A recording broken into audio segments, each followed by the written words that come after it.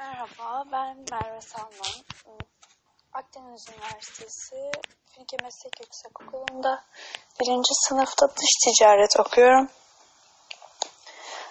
Bugün size dış ticarete teslim şekillerinden bahsedeceğim. Yani Incoterms'lerden.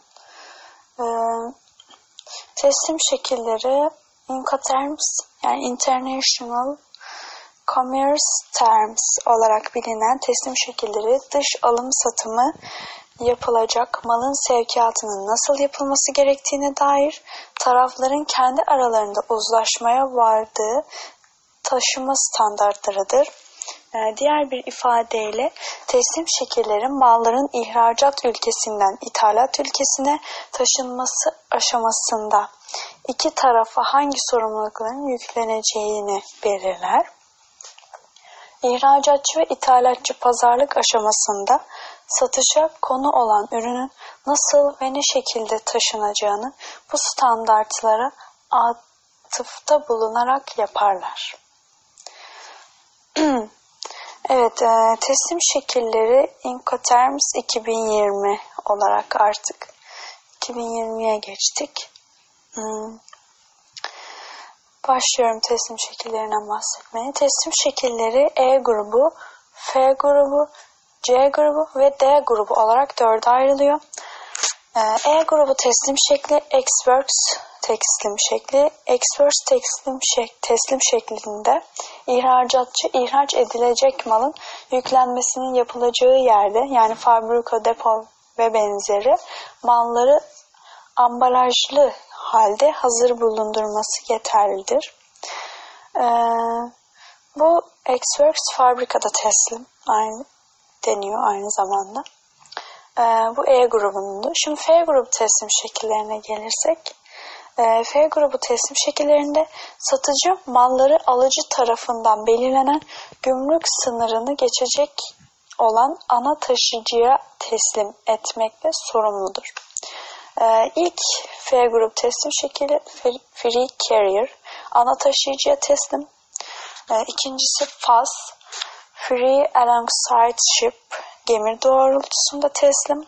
FOB, Free On Board, gemi bordasında teslim. Bu FOB en çok kullanılanlardan biri.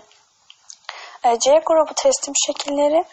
C grubu teslim şekillerinde ihracatçı malları ithalatçının ülkesine taşıyacak ana taşıyıcının nakliye masrafını da üstlenir. İlk olarak CFR, Cost and Freight, mal bedeli ve navlun ödenmiş olarak teslim. İkinci olarak CIF, Cost Insurance Freight, mal bedeli, sigorta ve navlun ödenmiş olarak teslim. CFF'de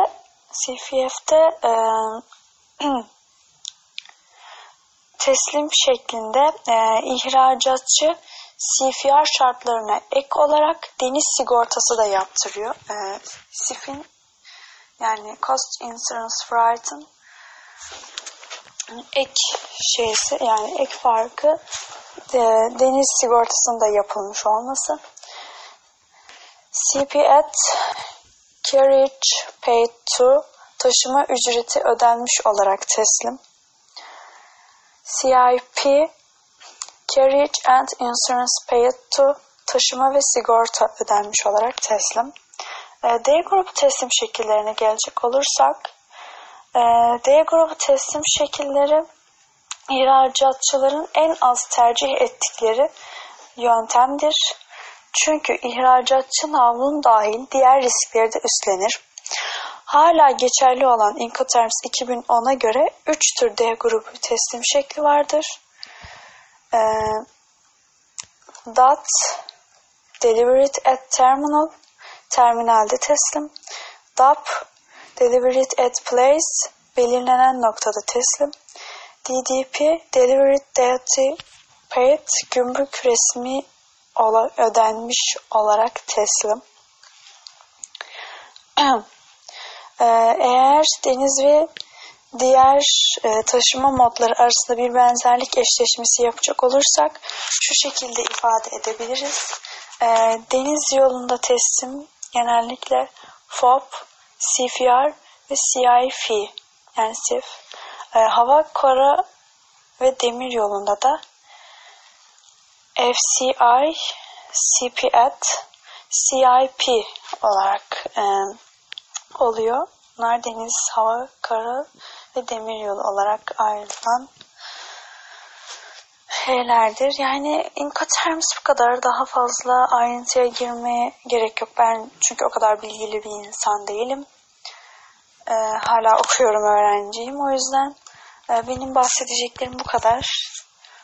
Umarım doğru telaffuz etmişimdir İngilizcelerini. Çünkü çok fazla İngilizce bilmiyorum. Umarım yardımcı olmuşumdur. Konuştuklarım yararlıdır. Söyleyeceklerim bu kadar. İyi günler.